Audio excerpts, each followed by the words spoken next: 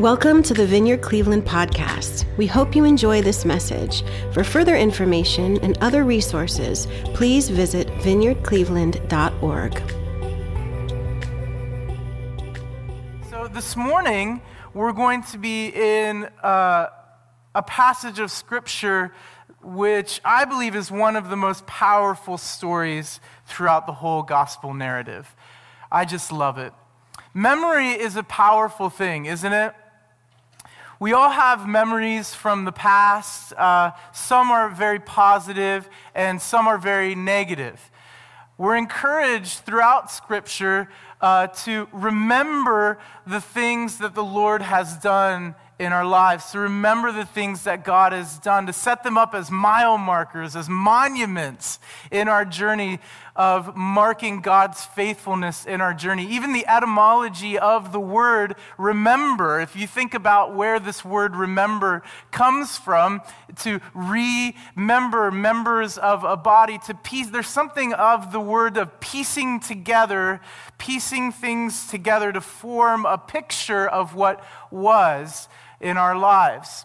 Memories are very significant. And you might say, I don't know who you're talking to. My wife says my memory is terrible. It's not very powerful. And certainly Sarah would say that of me for sure. But memory, all the same, memory is a very significant thing, a powerful thing. And in this passage, we find two disciples who are walking along a road after Jesus' resurrection, recalling the past, recounting the past, remembering the things that they had seen Jesus do, remembering the things that they had seen, heard Jesus say. And quite frankly, they're discouraged. They're disappointed. Jesus has risen from the dead that morning, and they're discouraged. And so I want to read from Luke 24, verses 13 through 35. And we're going to read the story of the road to Emmaus. And throughout the course of this morning's talk, in our time that remains, we're going to play it out like this. There's going to be three separate sections, and at the end of each section, we're going to provide a question for reflection, where we can just sit and be with the Lord. Like Tammy was telling us this morning, just to sit and reflect and be in Jesus' presence and have Him speak to us. You know, that's what we've all come here for. That's who we've come to see. We've come to meet with Jesus. And so at the end of each of these sections, there will be just a brief pause and a moment for reflection and for silence to invite Jesus into these spaces. So let's read from Luke 24, verses 13 through 35. Now that same day, the day of the resurrection of Jesus, now that same day, two of them were going to a village called Emmaus, about 7 miles from Jerusalem. They were talking with each other about everything that had happened. As they talked and discussed these things with each other, Jesus himself came up and walked along with them. But they were kept from recognizing him. He asked them, "What are you discussing together as you walk along?" They stood still, their faces downcast. One of them, named Cleopas, asked him, "Are you only a visitor to Jerusalem and do not know the things that have happened there in these days?" "What things?" he asked. "About Jesus of Nazareth," they replied. "He was a prophet, powerful in word and deed before God and all the people. The chief priests and our rulers handed him over to be sentenced to death, and they crucified him. But we had hoped," this is key, "we had hoped that he was the one who was going to redeem Israel. And what is more, it is the third day since all of this took place. In addition, some of our women amazed us. They went to the tomb early this morning but didn't find his body. They came and told us that they had seen a vision of angels who said he was alive."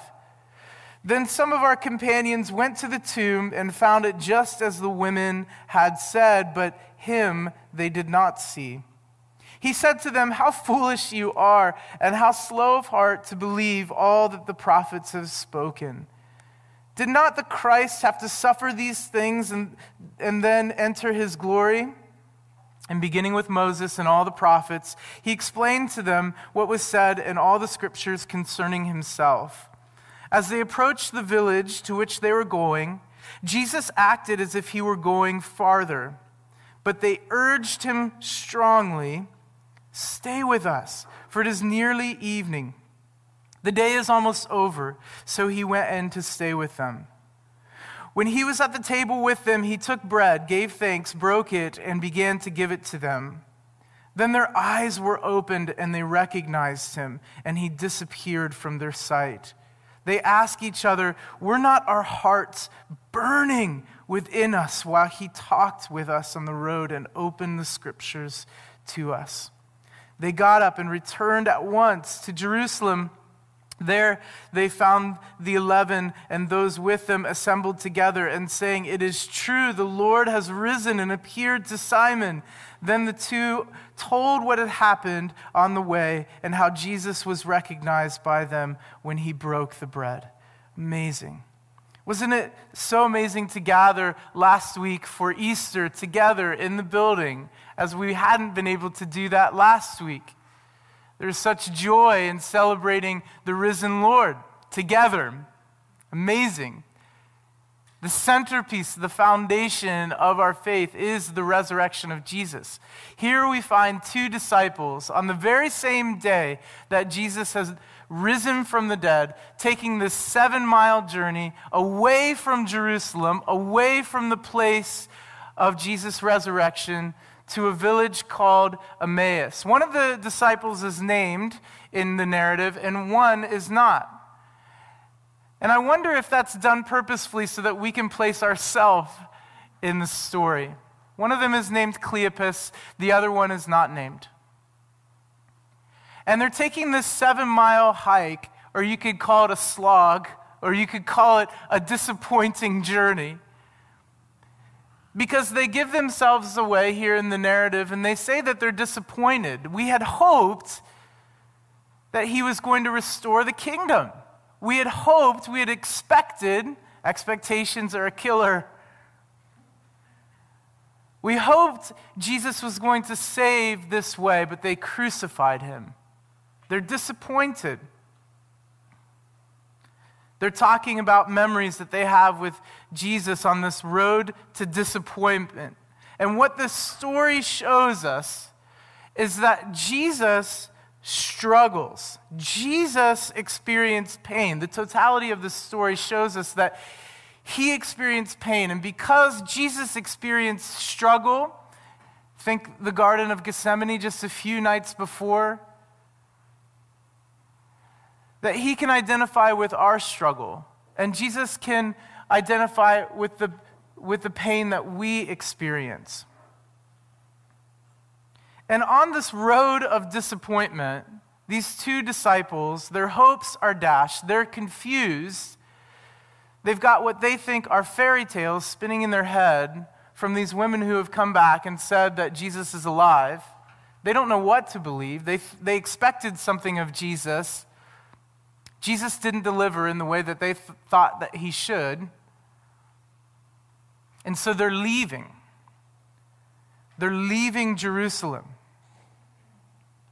They're leaving the place, think about it, they're leaving the place, Jerusalem, really important place, yes? Even to this day, so important, so significant. God's city, Zion. These disciples are leaving the place of God's promise. They're actually turning their back on the place of God's promise and walking away to this village called Emmaus. And they're doing that because they're disappointed. Have any of you ever felt disappointed? Like you wanted to leave the place of God's promise in your life? Disappointed maybe in yourself, disappointed by your spouse, disappointed by others in your life, disappointed in your job, sorrowful over life in an unhealthy way.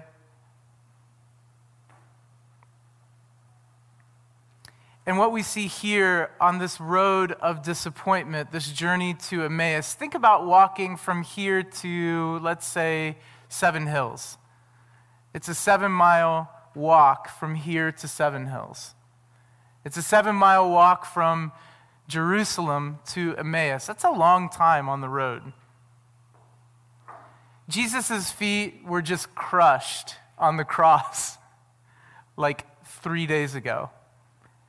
And here he is shown up in his resurrected body. But we're told that the disciples are kept from recognizing him. And so the principle here that we need to hear is that there are so many things that God does in our life that we are simply unaware of. Like 99% of the work of God in our lives is undetectable to the human eye. The disciples are kept from recognizing him. Theologians would call this the divine passive. Give and it will be given to you. They're kept from recognizing that this person who is walking now beside them, walking with them in their disappointment, love Jesus, amazing, walking with the disciples, chooses to show up in resurrected form. They're kept from recognizing him, and he's walking with them in their disappointment, walking with them in their sorrow, walking with them in their unfulfilled expectations. He's amazing. So a question here that we need to ask of ourselves is, what happens when we are in the moments we are met by our unbelief? What happens when we're in the moments when we're met by our unbelief? Now, Jesus didn't seek to impose himself on these disciples.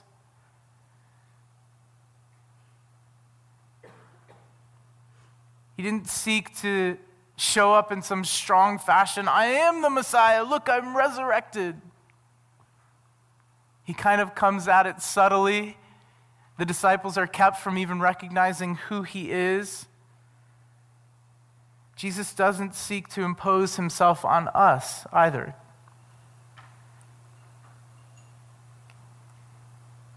And the key here is that his presence for us, listen, his presence is not dependent on us recognizing him.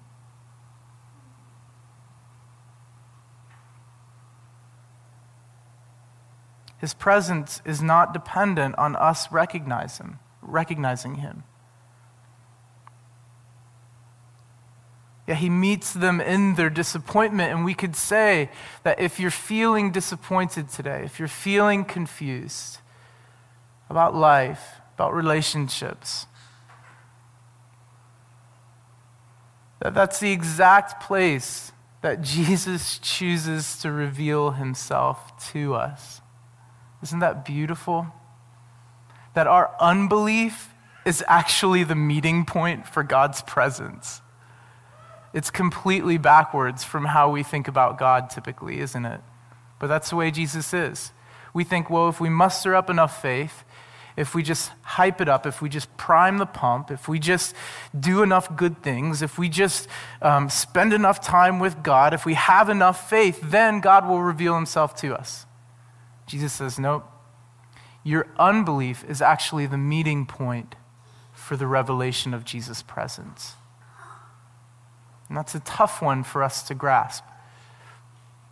Because we see and recognize unbelief in our hearts, and we're like, we don't want that there as followers of Jesus. We want to believe he is who he says he is, and the promises that he has for us are true and will come to pass. But what we're being shown here in the gospel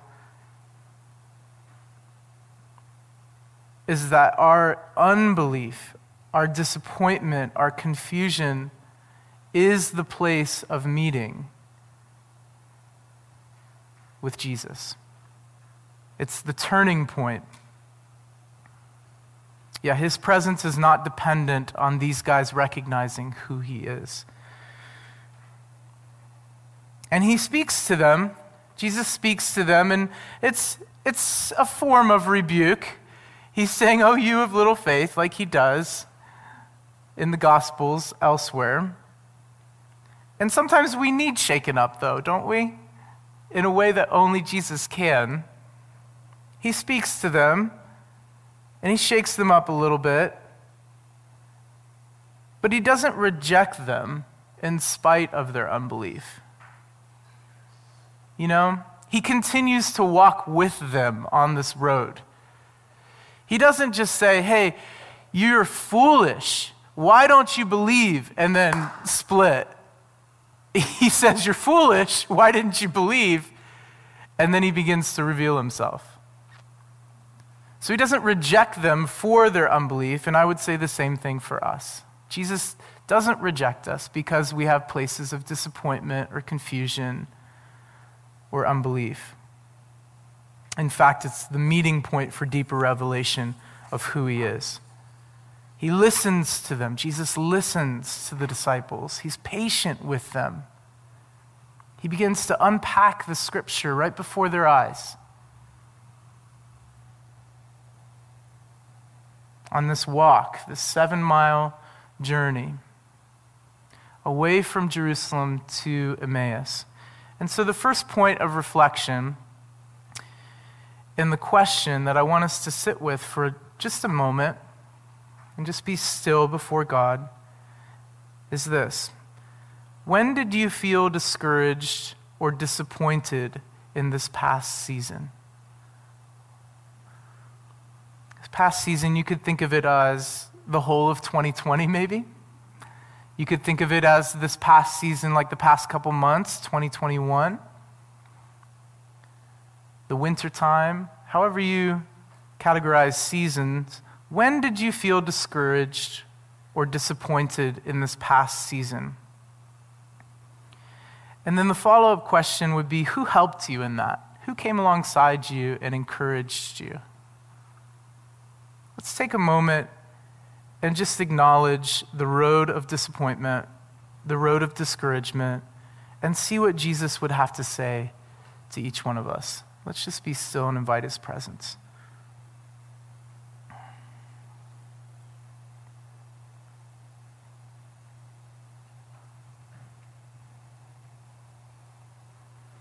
Yeah, Jesus certainly has a way of ushering in hope in sometimes very bizarre ways that we're unfamiliar with.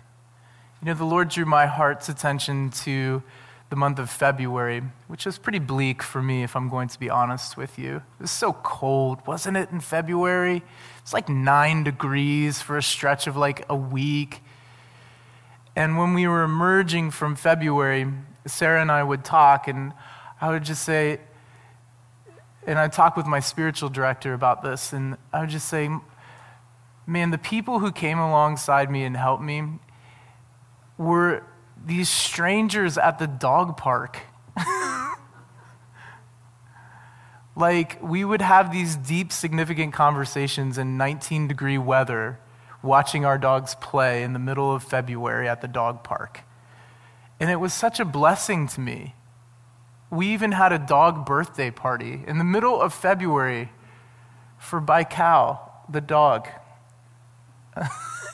And I think back at that time when it was so bleak, Christmas is over, the sun's still going down at like 4 p.m.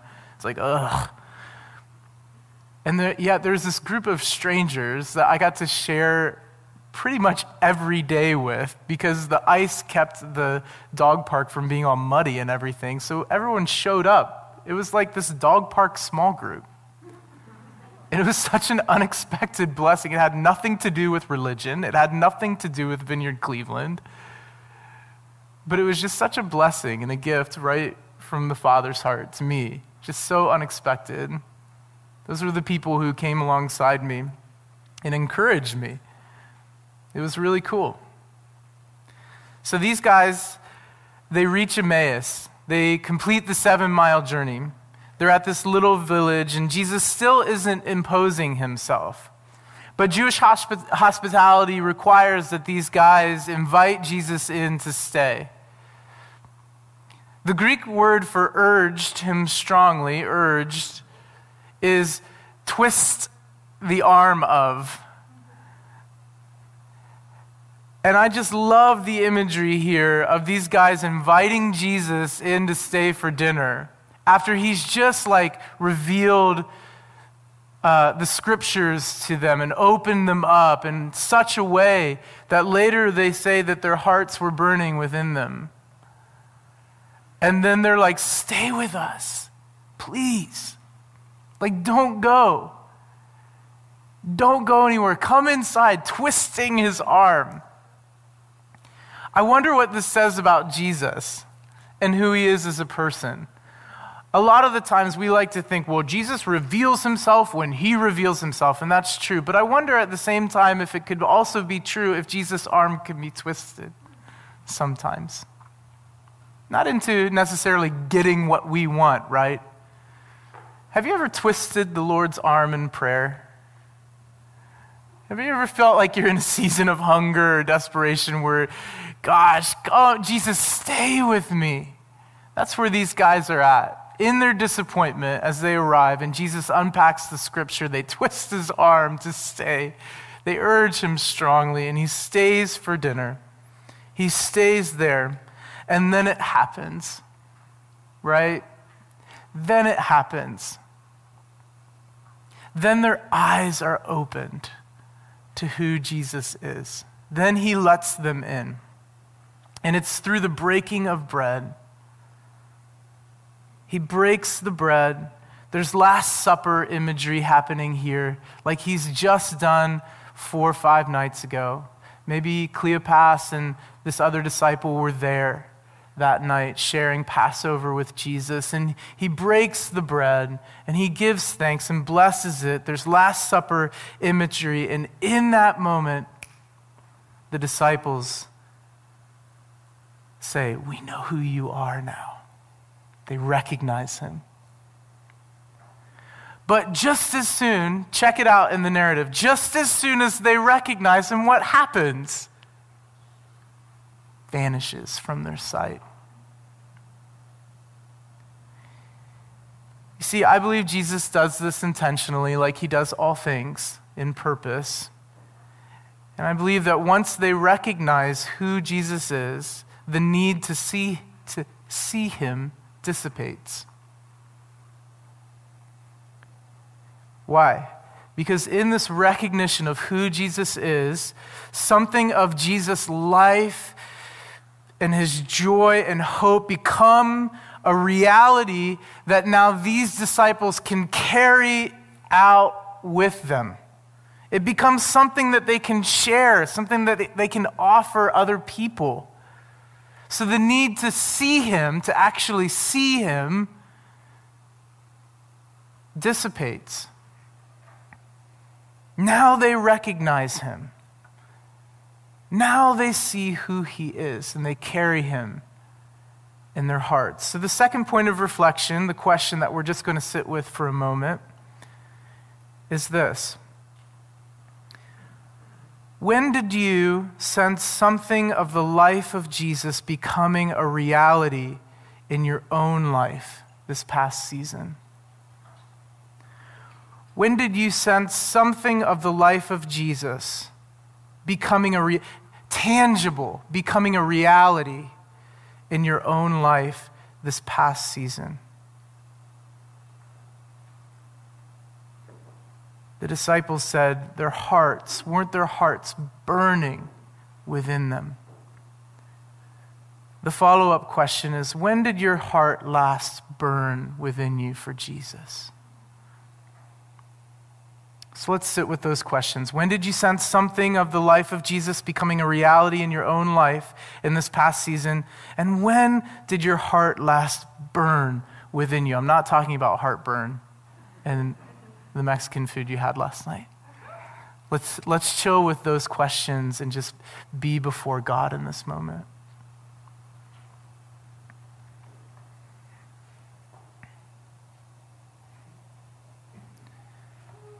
Yeah, at the table with burning hearts. At the table with Jesus with burning hearts. As I was thinking about it for me this past week, actually, after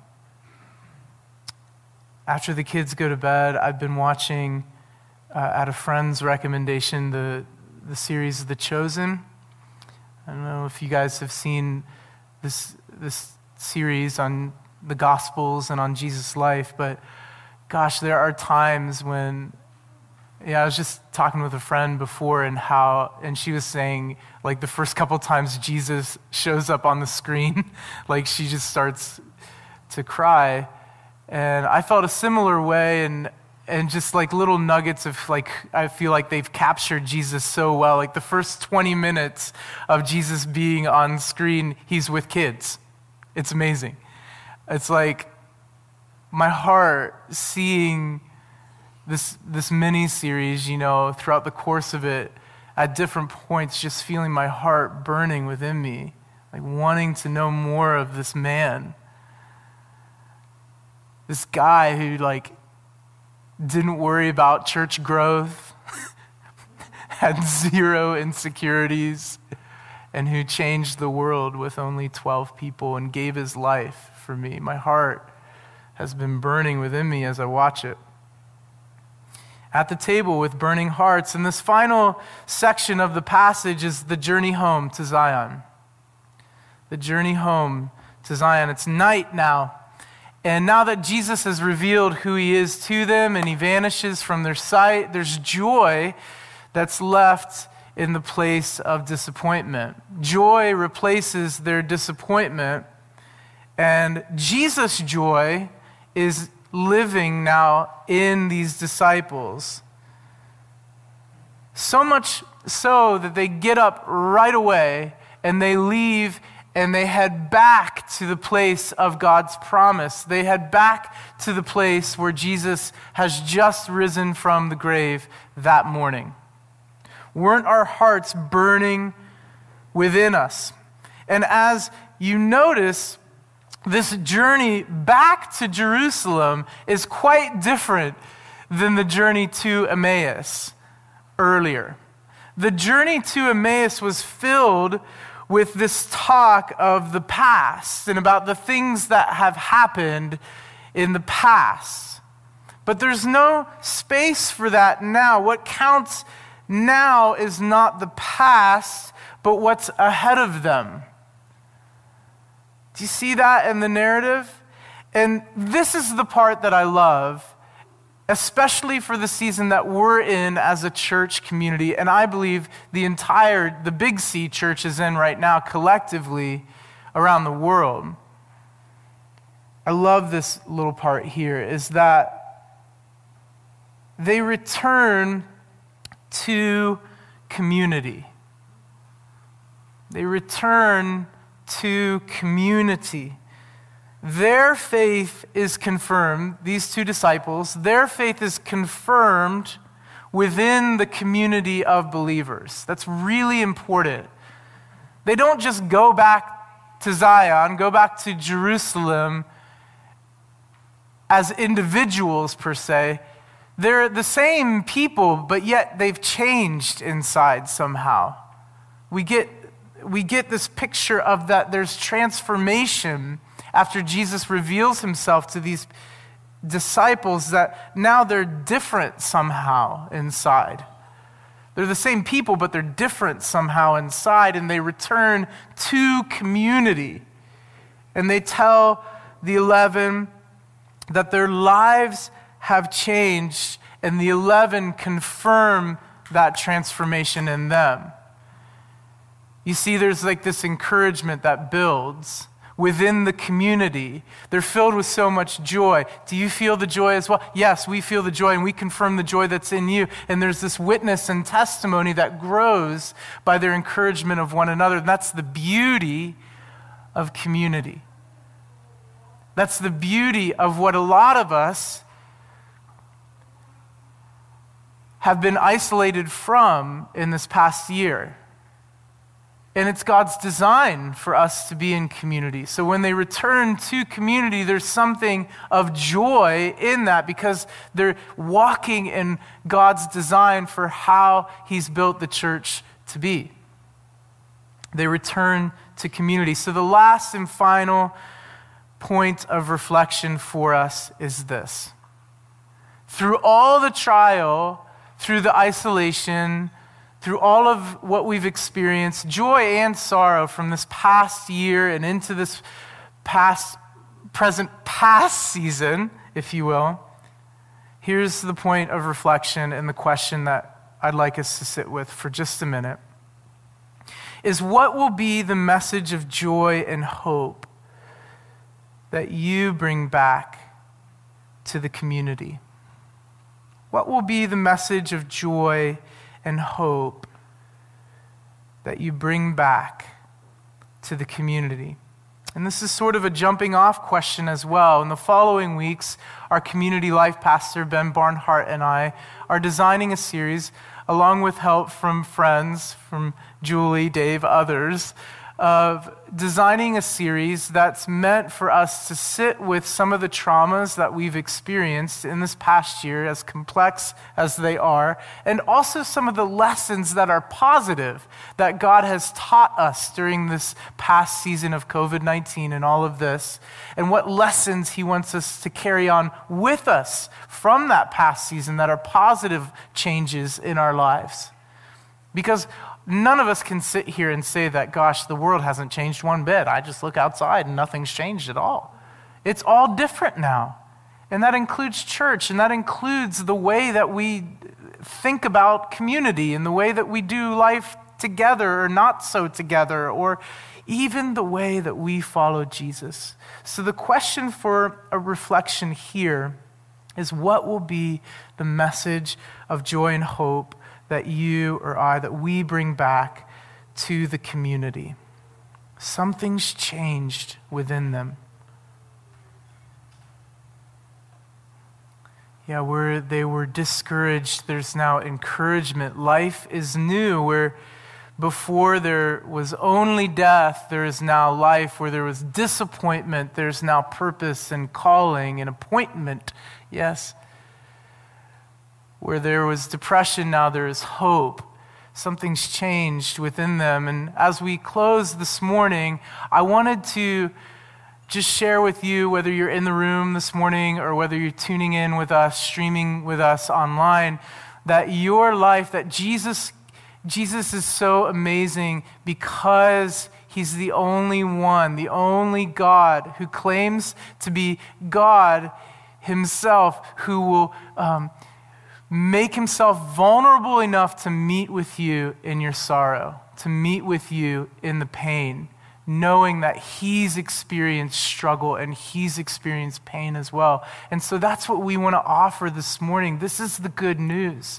This is the gospel that Jesus came down and died on a Roman cross so that we could be made new again, so that we could be filled with this joy that the disciples were filled with, so that we could recognize that our life has meaning and purpose.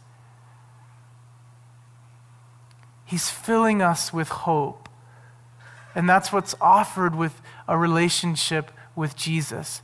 Did not our hearts burn within us? We are the burning heart people. We carry his message of hope, and we carry the living presence of the Holy Spirit in our lives. You can have that fire within. You can have the presence of God living within you to get you through any disappointment, to get you through any struggle, if you just turn to him. This video messed me up this week. I wanted to share it with you. And I hope it messes you up as well.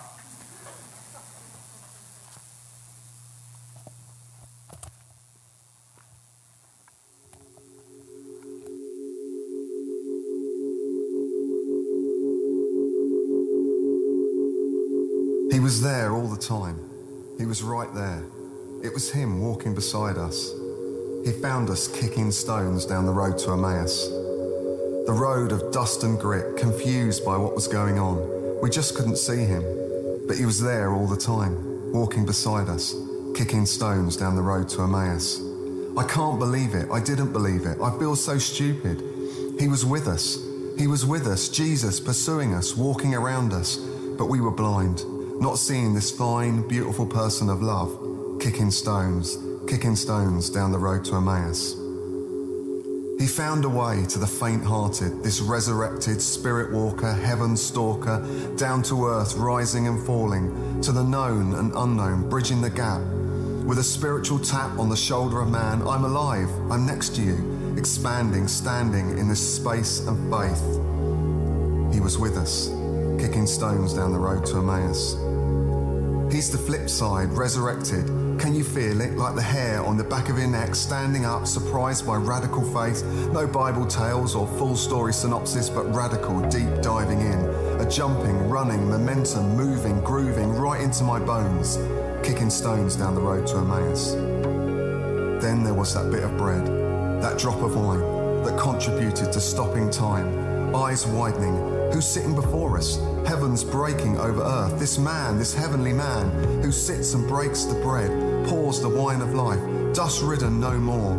He's gone through death. He's come out the other side. He's alive, never the same again. Put down your phone. Pause browsing. Take a break from the BBC. Close the app. Go to the quiet place. Sit, take 10, 20 minutes. Sit in silence and allow this moment in time be real for you now. He is beside you, next to you, in front of you. He's for us, all of us, everyone. Even now in this time of need, he is there. He's a friend. So choose love wherever you are, kicking stones down the road to Emmaus.